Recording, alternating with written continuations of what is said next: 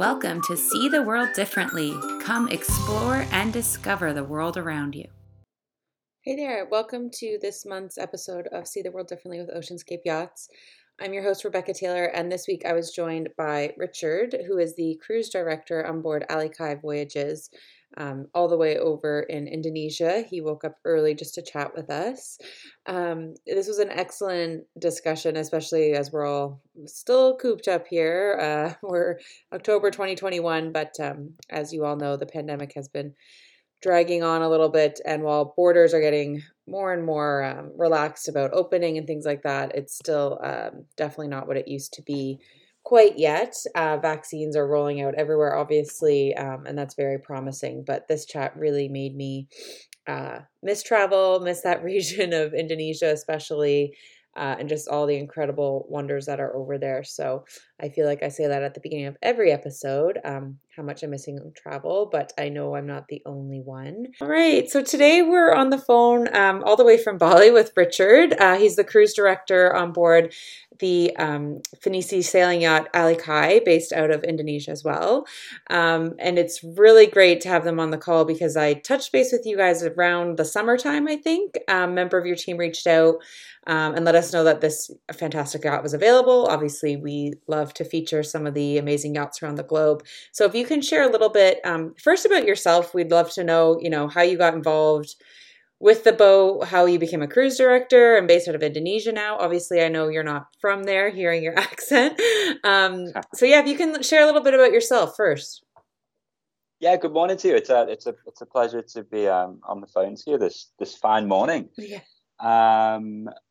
So I'm a cruise director. I'm currently working for Alikai Voyage. So we run cruises out of Indonesia, or throughout Indonesia, I should say.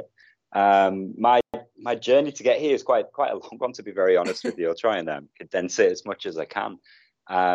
Basically, the majority of my last 5 to 10 years has been spent chasing a career in the dive industry. So I was a dive instructor in various locations around the world, predominantly in Thailand, Tenerife, and I actually started off doing a little bit of work in Turkey. One of the amazing things about the dive industry is while it's an industry that covers the whole world and all these magical destinations that you can spend your life trying to see them all and you probably struggle, it's actually still quite a small and interconnected community, so it often turns out to be a lot about who you know and who you make a good impression in front of. And when you start looking for positions, and often people reach out, and friends of friends tend to be able to cover a lot of area just by this. So there was a job opportunity that came up as a dive center manager in a beautiful resort called Aman Wana. So one of Aman's resorts in Sumbawa, just a little bit to the east of Bali. So the fantastic thing there was they had 2 charter yachts that basically operated out of Aman Wana. And in my time there, position became available on one of those. And it's safe to say that once I stepped on board, I just didn't look back. That was 3 years ago. And what a magical experience and a privilege to be able to escort people from all around the world in these magical voyages throughout this really incredible location. Yeah, and I think that area too, I had the pleasure of being on board a different yacht, Dunia Baru, over there quite a few years ago now, but that was a charter yacht there, and I actually got certified to dive while on board, and I couldn't imagine being based out of there and able to dive because I barely scratched the surface, I'm sure. So I'm sure every time you go on a voyage with, clients and crew and whoever else, it's like doing it all for the first time, because it probably is some of it, right? Exactly. And, the nature of this country and the opportunities and the potential that is here means that in some of the locations like Raja Ampat, where we go cruising, and I believe that's where you were on Dunia Baru. Yeah. One cruise to another is never the same. Mm-hmm. You'll see a different beach, or you'll think, oh, let's try this dive site. And even on the dives, I could draw you pictures of a lot of dive sites, and I could go back to them, and I'll still see a fish sometimes and think, I haven't seen you before. Yeah. The diversity is just spectacular. Back at home, I actually studied marine biology. many years ago, and it's not something I claim to still be an expert in, having been so long out of university. But Right. I'd like to think I've got a bit of knowledge about that environment, and even still to this day, many thousands of dives into Asia. It still never ceases to amaze me. Yeah. Being underwater, and incredible. And to be able to do that for a living and share that passion with others, it's like you said, it's kind of a long history, but it's almost a long road to get you exactly where you need to be. And it's kind of uniting all of your passions and into one, it sounds like. Yeah, absolutely. And that's the thing with the cruise director position, particularly in Indonesia, because I think the style of that role in Indonesia is quite different to how that would be on other vessels. A lot of the charter vessels generally would normally have less crew. So what is my position as a cruise director here? In other countries, it'd be closer to what a chief steward is. Right. But chief steward in other countries wouldn't be responsible, for example, for the diving activities necessarily. And similarly for the planning of the itineraries. Whereas as a cruise director in Indonesia, we're not just accompanying you on all the activities, we're talking to you about the itineraries, both during and before the cruise. But we're also in control of the whole of your hospitality experience also. So it's really a niche position, which I feel lucky that, through my career and the roles that I've fulfilled, it's actually, without realizing it prepared me for that moment where I stepped on board 3 years ago. So it's quite a specialized position, but it's still every day I'm on the boat. It's a privilege. Yeah. And I like that you pointed out, because it is, in all my years in the super yacht industry too, I find it very unique, that title, especially in parts of Asia, because it does encompass so much. Whereas a lot of other places, you're right, you'd have your basic crew names. It'd be like chief stew, engineer, captain, everything else. But a cruise director really does involve its own many different hats, like you've said. And you're very involved with the people who are on board as well. So it's not like they're just going to see you here and there. You're up close and personal, probably the whole voyage. Absolutely. I see the role a lot like as like you're a host, you come on board and I'm your host, I'm your friend, I'm your motivator. Yeah. I'm all of those things that you need at the right moment through the day to help you make the most and maximize your opportunities. And one of the biggest challenges that I enjoy on board is learning about your guests and getting to the point where I gently start learning about them, and I can start to suggest and push activities that maybe before they might not have realized they'd have enjoyed. But once you start to build up that relationship and build up that trust with your guests, then they sort of let themselves go then, and they're more open to your suggestions. So a lot of the times I'd have guests in advance that say, no, we're not divers, we're not really interested, we'd like to do a bit of snorkeling. And then, 4 days in, they're then saying, how about diving? Very true. Which also brings up another good point. In a region like that, you really do want a good 10 days, 2 weeks holiday, don't you? Like, I find a week would be so short to really cover and to get around places too. It obviously takes some time to get, from island to island. But so you've been with them for 3 years. So the boat was built in, I believe, like 2005, right? But it just went under a pretty big refit. Is that right? Correct. Yeah. So I was actually with Aman Resorts 3 years ago, which when I stepped onto the boat with onto their vessels. So my time with the Lee Kai is much shorter. The pandemic era has obviously led to a lot of fluidity in positions here, particularly in cruise directors, which are generally, it's foreigners in positions, and of course a lot of these boats have done very little in the past 18, 24 months. So it's not a moment where there's been that many opportunities for cruise directors. But as I'm from Liverpool, we love football, and our song is "You'll Never Walk Alone," and there's beautiful lyrics in there. It says, "At the end of the storm, there's a golden sky." Yeah, nice. And we're just starting to see the end of the storm, and the sky is turning a very nice color. So we're starting to look forward to the future with a bit of optimism now. And so Lee Kai has gone through a very major refit and refurbishment. They've done some spectacular work. I first saw the boat 6 months ago. And a lot of the work by that point had been done. But it's amazing how you can do so much work, but until you add the final 5% of things, it doesn't look ready, you know. So I saw it before all of the fixtures and fittings went in. So, you know, all the cushions, all the nice comfy chairs, and all the little tables, and all of the fluff, if you like to use a simple word. And as soon as they added that final 5%, I mean, already it was an impressive piece of work what they'd done. But once they added in all of those touches, and you could see the color scheme running through the boat, and it's so white and clean, and it contrasts so beautifully with the natural color of the wooden decks and things. It really is a spectacular sight, and the brochures that we have as well, and the website really does represent it very well. You know, they've done some really great work with it. Yeah, and I know, you know, like a lot of boats, it can be kind of something for everyone, but you guys also like to put the image of like it's a good family boat. There's actually, you have 2 owner cabins, I believe, right? Like full owner cabins. So if you want to get groups together, it's kind of fantastic for that as well. So do you find it caters to one certain type of clientele, or is it, you know, something for everyone? I'm sure it's the latter, but anything you could share about, you know, the experience that people can expect to get when they come on board. And I know, having experienced crew all around the world, the Indonesian crew is unlike anything I've ever met before. They are so attentive. So I assume it's no difference with you guys, and just from talking to you as well. So is it like, what do you think makes her such a great charter yacht?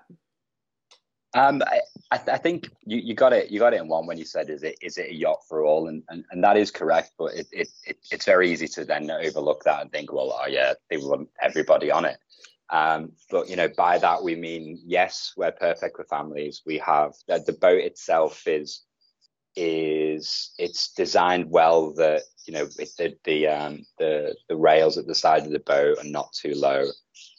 Everything is very enclosed. The way the saloon is constructed, it's fixed walls on the sides of the saloon, so that offers a lot of space in the saloon, because quite often on many of the vessels you'll have the walkway on either side of the boat, and the saloon, if you picture me. So on the sides of the boat, you could walk up and down from the back to the front and the stern to the bow, and then you'd enter into the side of the saloon. Whereas a Lee Kai is not like that. So the saloon is built to the edges of the boat, right, which means that your kids would be very safe in there, because they're not.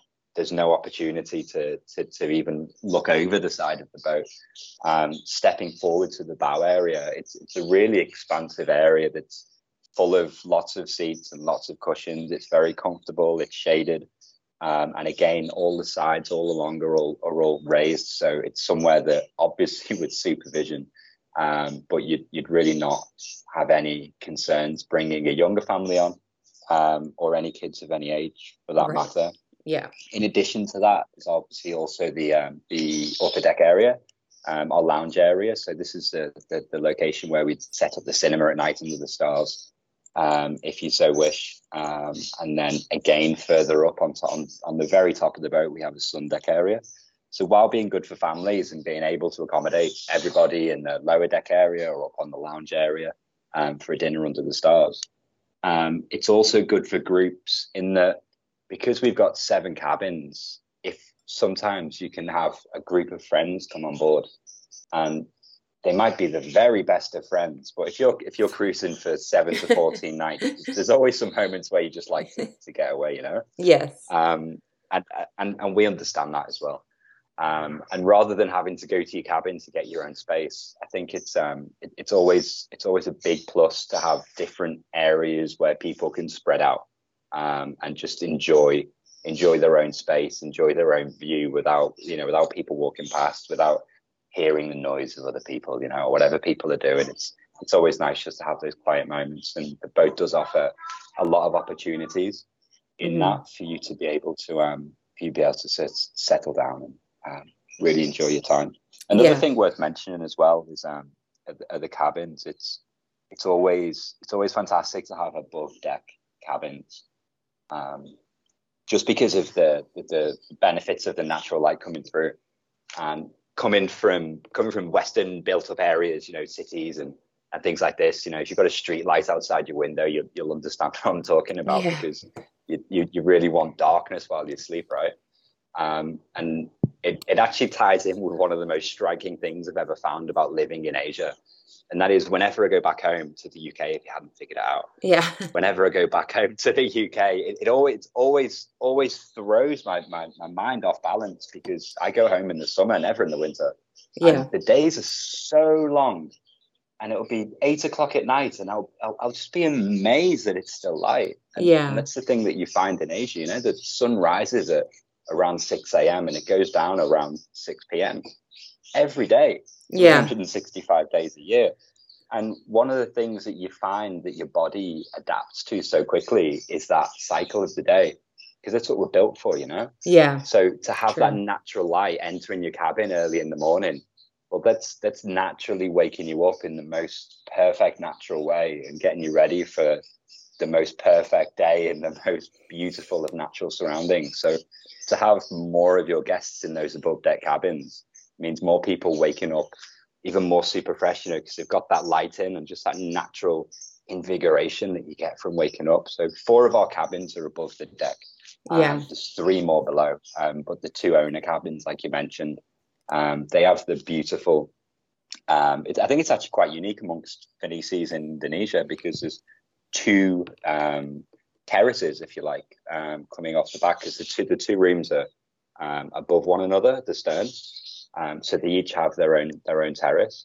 So you can sit on there at any point of the day and enjoy that view off the stern of the boat, which is completely uninterrupted and totally private too, because you're right off the stern of the boat. So there will certainly be nobody else in your eye line from the boat. So yeah, it's really, really some fantastic adaptations there, and it's going to be fantastic once everything does get back into full swing and we really start bringing guests on, and then it'll be great to start getting that feedback too. Yes. Yeah. I mean, everyone's been struggling, and we're recording this at the end of September. So 2021 for posterity, whoever's listening to this years down the line. But I know, and this is a monthly podcast, and we've constantly been like, but things are feeling more promising now. But I really feel like they finally are, I used to live in the UK. I still have a lot of friends and family there. So I'm very aware of like all their, red, yellow, green lists and amber lists and whatever, for traveling. And that's starting to wean really off. And I think they were the ones with the strictest, but you guys had some pretty strict travel restrictions as well, but they've started opening up now to like the wider region and things like that, right? So it does look like things will be moving a little bit better in the next few months. Yeah, it does. What is I've cautiously just come optimistic? back in from the UK. Oh, really? I just arrived back into Indonesia just 2-3 weeks ago. It's been a while since I've been home, and it felt like things were about to really get started again. So I disappeared home. For a quick month in April, and then obviously everything went the wrong way for a little bit, so I had to extend my stay. Oh wow, you went back in April, and then we're stuck there all summer. Okay, wow. Well, at least it was over the summer, but it's the best time to be there. And my family are all complaining now. Oh, it's getting cold now. Like, well, it was definitely time to come back. Yeah, I wouldn't mind splitting my time like you. Although I can't complain now, because living in the UK, there's the rain and this and that, but I'm back in Canada now, and there's winter, and I'm sorry, that kind of trumps everything. So, you can love skiing as much as you want, but at the end of the day, like you were saying with the so much sunlight, like in the summer, say, we love that, because the winter, it just gets so dark. Same like the UK, right? Like the sun sets, 4 o'clock or whatever it is. So, but I imagine your internal clock, if it was consistent, year round, that's probably much better for all of us. And it's just be nice to live in a place like where you are. Let's be honest. Yes, indeed. Yes, indeed. So having so much experience over there, especially from a dive perspective, do you have any favorite corners of Indonesia that you love to go, or even, you don't have to share the secret spots, because I know as it gets more popular over there, people are kind of clinging to their their really top secret locations, especially for diving. But do you have any like can't miss areas if people were going to come over, or what? And it could be on land or by boat, like Ali Kai or something. What I always like to do when people when you receive that first inquiry, the first thing I always try to do is try to find out from the guests, what do you enjoy to see? Like what are you most wanting to get out of your trip to Indonesia? Do you want to see oceanic manta rays? When they come over the top of you, it's literally like watching an aircraft come over. Every time it's just so spectacular. I can't even put it into words. Do you want to see whale sharks? I can take it to 3 different locations throughout Indonesia where we can pretty much guarantee seeing whale sharks. One of those is next to an island called Sumbawa, which is in between Komodo and Bali. So it's relatively reachable even on a Komodo trip. If you extend it over 7 days, we can throw some whale sharks in as if a journey to Komodo wasn't spectacular enough. There's a really, really, really unique and special place called Triton Bay in the far east of the country, in the Raja Ampat direction.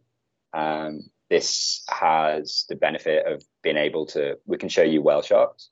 We can show you Aboriginal rock art that's painted on the rocks many, many, many, many moons ago. But Triton Bay is also very, very biologically unique in that they have a number of endemic species.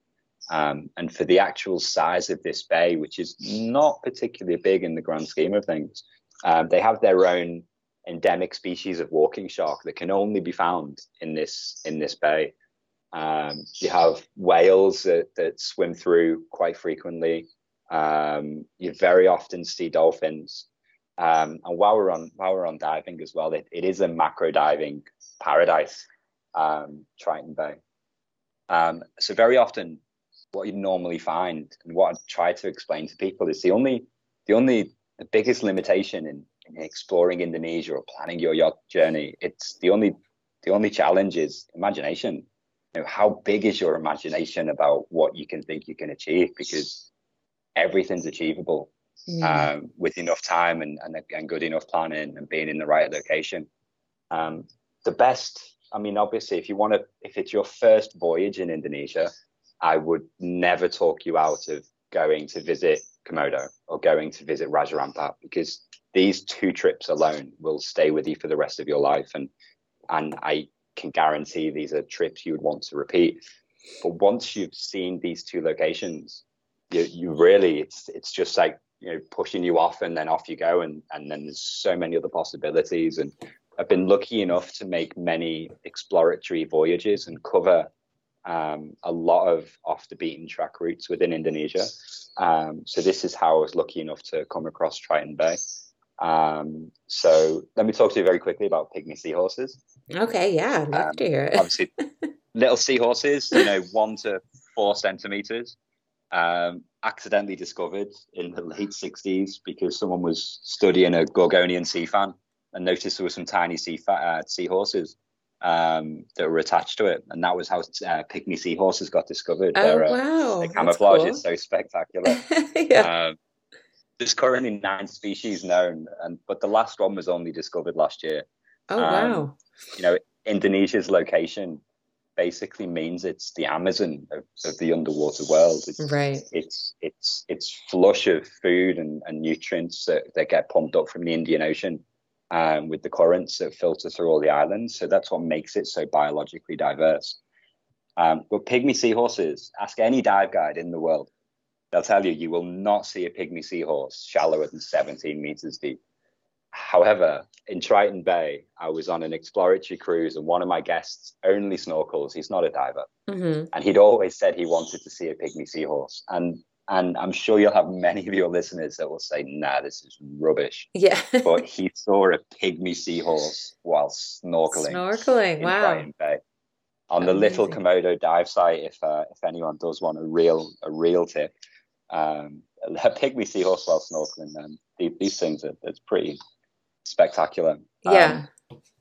Further away from Triton Bay and moving a little bit away from biology and diversity, a lot of people really enjoy history too. So one of my favorite locations throughout Indonesia is Banda Neira and the Spice Islands. So this is a route that we'll be looking to add with the Likai voyage in the coming seasons. It's smack bang in the middle of your relocation from Komodo to Raja Ampat and back the other way. So it's a cruise that's achievable for a 6 to 8 week window twice a year, just due to its remote location and position in the middle of the Banda Sea. So the Spice Islands has the most incredible, rich history that I'm amazed hasn't been covered by any big film studios yet. The day must be coming. Yeah. Discovered by the Europeans in the 1500s and 1600s, it almost led to a war between the Dutch and the English. You walk through the streets there today, and there's still the ancient cannons lying in the streets. Oh, wow. All the old traditional houses are there. You walk through the plantations, which the Dutch forced the locals to build. So the plantations, they grow their nutmeg and mace. It was more valuable than gold just a few centuries ago. Wow. And untouched, like you said. Totally untouched. And so you feel like you're on the other side of the world when you step foot there. There's a governor's palace that's built out of imported Italian marble, modeled on the opera theatre in Naples. That must look so out of place, though, does it? Sort of. It's so spectacular. It just fits in. It just fits in. With, it's in the shadow of this volcano, which is a fantastic climb as well, by the way. It's such a sleepy little place. The deep water means it's flush with tuna, so the locals just eat tuna, yellowfin tuna. So the local fish there is pretty fantastic. But this governor's palace, there's a secret window, and if you find this window, the last French governor of Bandanera, Charles Rumpley, in the 1800s, he scratched a suicide note into the window with a diamond ring before he committed the deed. Oh, really? And that's still there to this day. Yeah. You walk through and you can see it. It's written in French, so for a lot of your listeners, I think if you're based in Canada, you might have the ability to dissect that. So if you like biology, if you like history, there's really something for you. And I haven't even touched on the culture yet. It's such an incredibly diverse country. Yeah, and I think without doing a hard sell, you're kind of also showcasing to people why it's so important when you're booking a trip, especially to a region like this. You really go with people who know what they're talking about and can highlight this, because it's very easy for people to say, we don't dive. We're not into that. But then, like you say, you're basically sitting on top of the Amazon. Trust me, a few days after, sitting above it, you're going to want to explore it, or even if it's just the snorkeling, but just to see it in the best place in the world to do these dives and, to see these corners. And it is such a big region. I find it's one of those countries too, that you can't just say like, oh, I've been there, I don't need to go back. It's very much, like you said, every time you go back, you're going to see something new for the first time. It's like a whole nother country, from island to island, they can be so different. So, I think you kind of highlighted that for me. I wanted you to share a little bit about what makes the region so special, but I think our listeners are probably really, you've painted a really beautiful picture for them. And I'm definitely going to plug, all of the Alakai's handles and stuff like that, because the images that you guys have as well is amazing on the website and on your Instagram and things like that. So you're making me miss it very much. And I'm not saying that just because I'm heading into a Canadian winter over here. But you personally, because you did, come to the super yacht industry in a little roundabout way. If you weren't, a cruise director on board Alakai right now, would you be a marine biologist? I'm assuming you'd still be doing something on water, or do you have a total other side we don't know, like a musician by night or something? What would you be doing if you weren't in this current position? I do actually quite enjoy music. I'm something of a campfire guitarist, you might say. So I certainly wouldn't be doing anything professionally, because I might find some payments withheld. Okay, but you can serenade people on board. That's good to know. Live music on board. Yeah, I best not open my mouth, but I'll let my fingers do the talking. If I wasn't a cruise director, my background as well was in hospitality, so I was I was a general manager of a hotel in the UK, and I ran a few bars and restaurants and things like that. So Okay. I would imagine if I wasn't a cruise director, I would probably be back there. But every night I would go to sleep and I would dream about being a cruise director in Indonesia. Yeah, you can't really say that then, can you? You know, the looking glass. I guess it's good to know you're where you want to be. And since you're not, born and raised in Indo, do you think you'll stay there? I mean, you get your little visits back to the UK, but it must be really, it feels like you'd be leaving paradise a little bit. Yeah, I'm pretty settled here. I've Yeah. lived in Bali for the majority of the last 2 years. I'm settled here. My partner, she's Indonesian, and I think she's pretty settled here. And I'm not quite ready yet to drag her to Europe and suffer her through a European winter. Yeah. Why are we here again? um, Yeah. so yeah, no, I'm pretty settled. Bali is a spectacular place to live. It's extremely quiet for the last couple of years, but it's also an incredibly diverse and very unique island too. It's a bit of a It's melting the pot, only eh? There's so many different cultures and people that end up there. yeah, entirely. And Yeah. just the local people, they practice a unique form of Hinduism that's blended with the old kind of animist beliefs and traditions. So a lot of those two sort of distinctive religions that sort of come together in Bali. So it's very unique the way they do many things, and that just serves to highlight, the diversity of the culture of Indonesia. It's very easy to say it's the fourth largest country on the planet, and it's the most populous Muslim nation on the planet, but it's still very much a secular country. So from one island to another, it can be so different and still so diverse. I'd listened to one of your previous podcasts, and I heard that you'd very often recommend that people do decompress in Bali, before or after Yeah. the cruise, and I always recommend that because especially if you guys are traveling from Canada, Oh God, yeah. it's always a real crime that if you arrive on the boat direct from your international long haul flight, and obviously you need to give your body time just to adjust to the time differences and things like that. Yeah. You don't want to lose 24, 48 hours while you're still trying to adapt. So I'd really recommend a stay somewhere in advance of boarding or traveling to your destination where you're bored. Yeah. But a quick bit on Java, not a lot gets said about Java, I should say. It's the most populous island in the country, but in the middle of Java is a city called Yogyakarta. And then just on the outskirts of there is a place called Borobudur. So Borobudur is the largest Buddhist temple on the planet, constructed in the 7th century. And one of the most amazing things about this is I was lucky enough to visit there.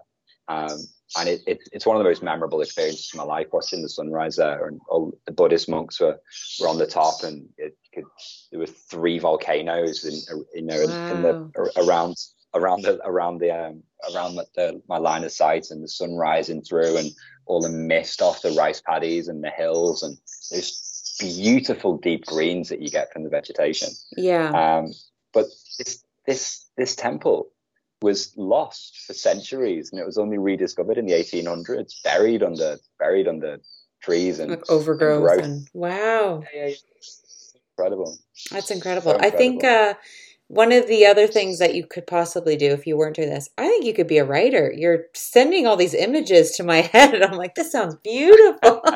You're really painting the picture, So I don't think maybe if you can't sing, like you say, you could be a writer, a songwriter or something. But no, it's a very good point. And once you're there as well, it's much easier to island hop. So like if you did want to decompress, maybe not in Bali, maybe you wanted to see Java or somewhere else. But I think that's the biggest thing we try to get across with people, because especially a lot of our clientele, we're not catering similar to Alikai, it's like 135 meters, 41 meters, 135 feet. So we kind of fit in that charter size, we're not the brokers that are doing, 100 meters plus kind of thing. So a lot of people will be saving for it, or maybe it's a special occasion or something. And, it's already stretching the budget, but it's hard to explain that because you're stretching the budget and it is such a one-off experience, you really don't want to waste any time. So paying for that hotel for a day or two on either end of it is worth its weight in gold, just because you will have every chance to soak up your experience. Otherwise, you're right. Like, you're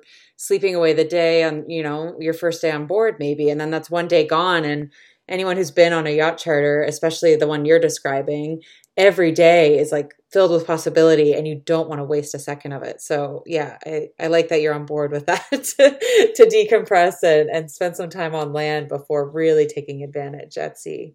And so I'll definitely plug it at the end, but let us know some of the great places people can find you online, your website, Instagram. I know for the boat, for you personally, wherever you want to send people, let us know. Find us at alikaivoyage.com, which is Alikai, ALIIKAI-voyage.com. On Instagram, you can find us at alikai_voyage. And if you'd like to see a sample of my own photos, you can find me on Instagram at rich7321, just in numbers, nice and simple. Okay, amazing. Well, thank you so much for your time. And for those listening, this was a big pull too, because it's like 8:30 my time in Eastern Standard, and it's really early in the morning for you over there. So thanks for rising with us when you're not on board greeting guests, and it's probably a day off for you. So I really appreciate it. Thank you so much. You're welcome. It's a pleasure. Thanks for tuning in to See the World Differently. Until next time, keep daydreaming.